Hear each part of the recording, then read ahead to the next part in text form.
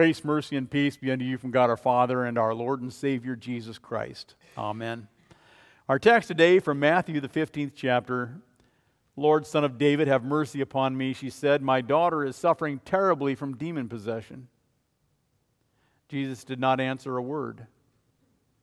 The woman came and knelt before him. Lord, help me, she said. He replied, it's not right to take the children's bread and toss it to the dogs. Yes, Lord, she said, but even the dogs eat the crumbs that fall from their master's table. Dear friends of Christ, at the kitchen table, we hear people say, please pass the salt and pepper. And you'll hear people say, please pass the butter. You'll hear people say, pass the meat. But I have never heard anybody say, please pass the crumbs. I've never heard anybody say, pass the crumbs, please. That's all I need. Crumbs, they don't have any flavor. There is hardly any nutrition in them. When you empty out your toaster from that toaster tray and there's all the crumbs, burnt crumbs, you don't eat those. You throw them in the trash.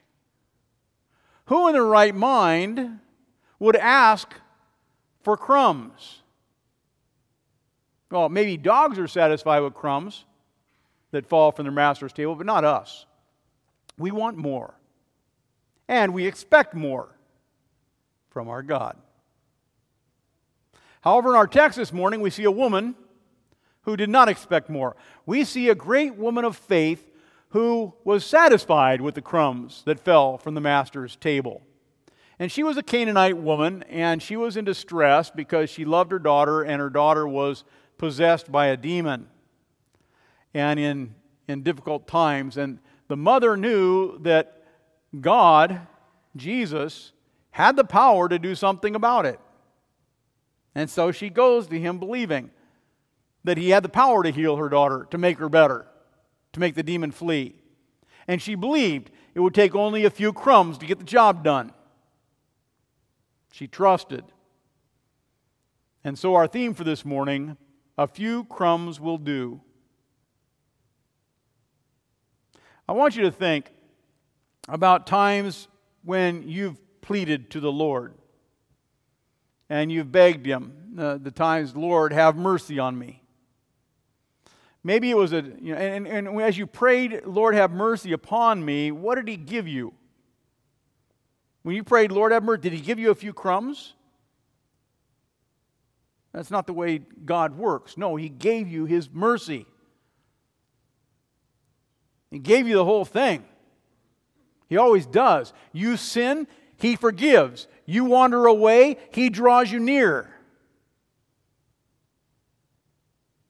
Instead of a few dried crumbs, I think you get the whole loaf of bread. Now I want you to think about a whole loaf of bread for a little bit. A whole loaf of bread. You take it and you knead the dough, and that dough is made of the finest durum wheat, whole wheat, that is harvested from the high plains of Colorado. It's stone ground. And stone ground to perfection and put in the oven. Freshly baked bread, and that smell. So yummy. And when the bread is finished baking, you take it out and you let it cool. And then you take a knife and you slice thick slices. And you take butter and you put it on the piece of bread and you watch it melt. And then you take your favorite cup of whatever you like to drink and you enjoy and you savor every bite. Now, I'm not here to make you hungry this morning. But I am here to make you hungry for Jesus. To hunger after His blessings the way the woman in our text did. To seek Jesus. There is nothing more satisfying than when you receive blessings from your Savior. Receive His mercy. The mercy, the forgiveness He offers you. The life in Christ that He offers you. The presence that He offers you. In the midst of all your problems, that He's there to strengthen you, to lift you out of the darkness. Jesus gives much more than a few little crumbs. In our text this morning, we have this Canaanite woman, and she turns to the Lord for help. Leaving that place, Jesus withdrew to the region of Tyre and Sidon, which is along the Mediterranean Sea. A Canaanite woman from that vicinity came to him crying out, "Lord, Son of David, have mercy on me. My daughter suffering terribly from demon possession." So Jesus had left the land of Galilee, which, by the way, was a very dark, unbelieving region, to the Mediterranean Sea, which is even a darker place. He left a place of faithfulness to unfaithfulness to a place of godlessness. And there he finds the light of a woman and her face shining brightly. And he doesn't treat her well. Here in this land of darkness, this woman who is shining, his mother who desperately needs help from the light of Christ, she cries out, "Son of David, have mercy on me."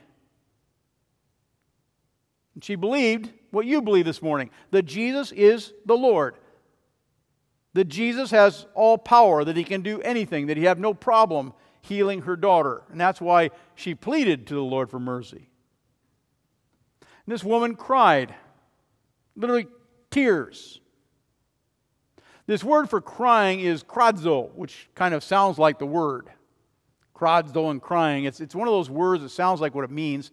And I want you to think of a dog howling in pain or a cat crying in the night. This mom was crying for her daughter because she couldn't bear to see another day of her daughter being possessed by an evil demon.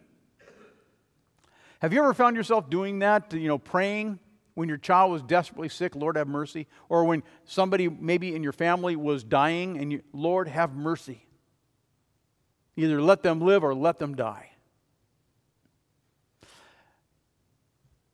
During this past week, we had a storm in Iowa that we drove through. We left Hastings to take my son to seminary on Monday, and we followed the storm and the destruction.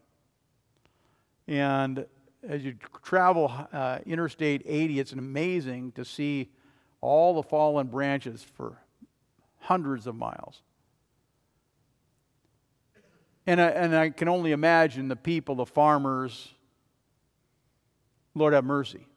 During this time of pandemic, during this time of sickness, people are so stressed, and we pray, "Lord, have mercy on us." Our country is at odds.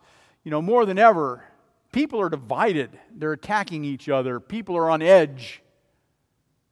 People are scared, and they're worried about their health and the health of those around them, and they're angry. It's the culture we're living in, and people are lashing out against authority. And what do we pray? "Lord, have mercy on us."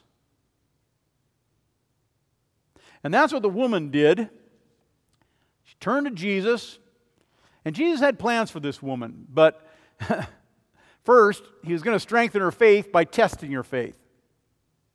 He's going to make her pretty uncomfortable to see if she would wander away or not.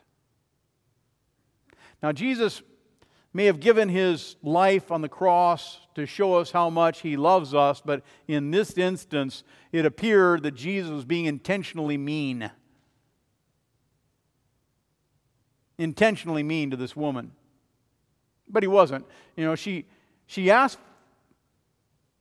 for Jesus' help, and Matthew writes, Jesus did not answer a word. Jesus didn't answer her. He pretended to ignore her. Have you ever felt that way? Have you ever been ignored before? And when somebody ignores you, how did that make you feel? And how does it make you feel if it's God who is ignoring you, who you think is ignoring you? Well, it doesn't feel good. And it makes you angry, and you say, "Well, if you're going to ignore me, I'm not going to have anything to do with you." That's the normal way of things. But this woman is crying out to the Lord. And she cries out, and God says nothing. Sometimes God tests you too. And sometimes he says nothing. to make you uncomfortable to see how you'll respond. And we cry out for mercy, but it seems as if God's not listening. It seems as if God's not there, that He doesn't care, that He's ignoring our cries for help. Are there any patterns in Scripture to say He's listening? Sure. That's the way Job felt. Job had cried out. Remember, with all the afflictions that had fallen upon him, he had lost everything in a storm. He'd lost everything, even his own health. Lost his children. In the midst of all the trial, Job says, "Behold, I cry out violence, and I'm not answered. I will call for help, but there's no justice." You know, when we call 911, we expect a response. When I need help and I call 911, I expect somebody to be on the other end of that phone taking care of my needs in that moment of need, immediately. And our first responders, when we call them, we certainly expect them to show up. And they do. We don't expect them to ignore our phone calls or say nothing. We certainly don't expect that from God, who has the power to do something about it. God promises, however, even though we may think He's far away, that He's always near, that He always listens, that He always gives His mercy. Psalm 145 says, "The Lord is near to all who call upon Him." Well, how does this woman handle this test of faith? Well, our text says she continually kept crying out loud. She certainly was persistent. And her voice got louder. "Lord, have mercy upon me. Lord, have mercy." And I'll give her that persistence. It disturbed the disciples, though. Her crying and her persistence and her noise, that the disciples said, "Send her away. She's bothering us." And Jesus said, "Yeah, I was only sent to the lost sheep of Israel anyway, not to people like that."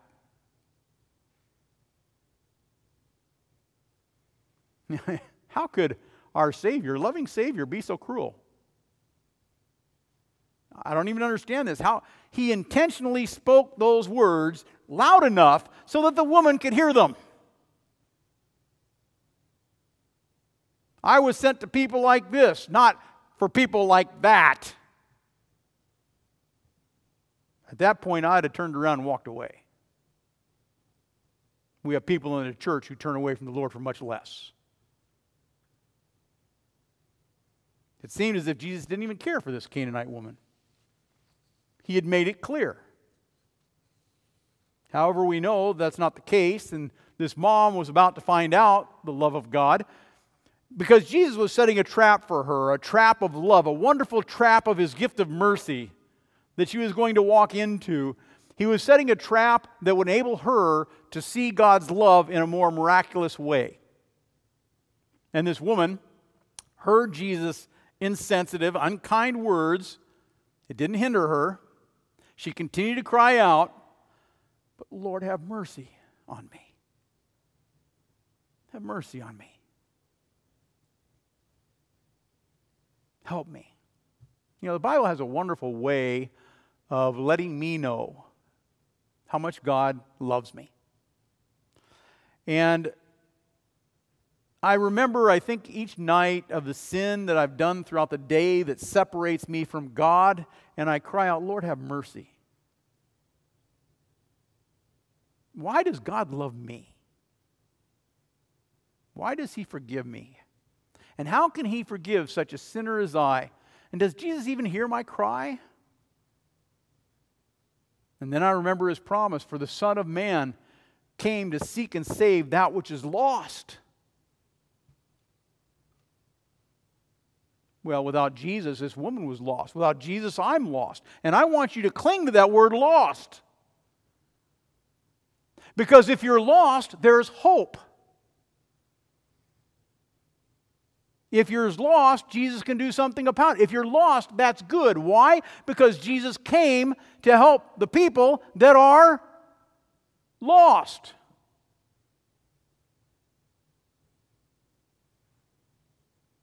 Jesus says He's come to seek and save the lost. There's hope for you. And Romans 5 tells us that God loves the lost and the ungodly. You see, just at the right time, when we were still powerless, Christ died for the ungodly. Words like lost and ungodly assure you that there's sufficient mercy in God's storehouse of mercy for you. But we go back to the woman, because what comes next? She cries out in agony, "Lord, help me." And Jesus said, "It's not right to take children's bread and toss it to the dogs." He's just making it worse. How can He be so cruel, so insensitive, so un-PC? And Jesus was calling her an animal. That's almost racist. Those are hate words, hate crimes. However, Jesus uses a word for dog that's different. There is a word for dog that means a wild, mangy type of dog, and then there's a word for dog that means a pet dog. And that's the word He uses here. This woman is a pet dog. So there's hope. Owners love their pets, right? Owners treat their pets well, right? Owners spend money on their pets. Would Jesus treat her like a pet? Would that be enough? Would that kind of love and mercy be sufficient? So she said, "Yes, Lord. Even the dogs eat the crumbs that fall from their master's table." You see what Jesus sees in this woman? Even if He were to give her only a few crumbs, that would be sufficient. Even if He would give her only just a few crumbs, that would be enough to heal her daughter. That's all she would need to make the demon flee. And she continued to pray, "Lord, have mercy on me." And He did. He had mercy on her, just like He has mercy on you, and just like He has mercy on me. And Jesus gave her more than just a few crumbs. He gave him the whole mighty hand of God. He blessed her. And Jesus was amazed with this mom. And He said, "Woman, you have great faith. Your request is granted." What do your eyes see as you look to the cross? Do you see a man who hung there for 6 hours? Do you see a man who bled? Do you see a man who suffered, a man who died? Yes. But you also see God's Son. And you know the suffering He endured to save you. You know what He went through to love you. To take every sin that you've ever done and wipe it in the past, wipe it away. But in our minds, His sacrifice is like a few crumbs. We see a man dying on the cross, and our mind sees that. But faith sees so much more. We see the powerful hand of God with a few little crumbs reaching down to help us too. Amen. And now may the peace of God that passes all understanding keep your hearts and your minds in Christ Jesus unto life everlasting. Amen.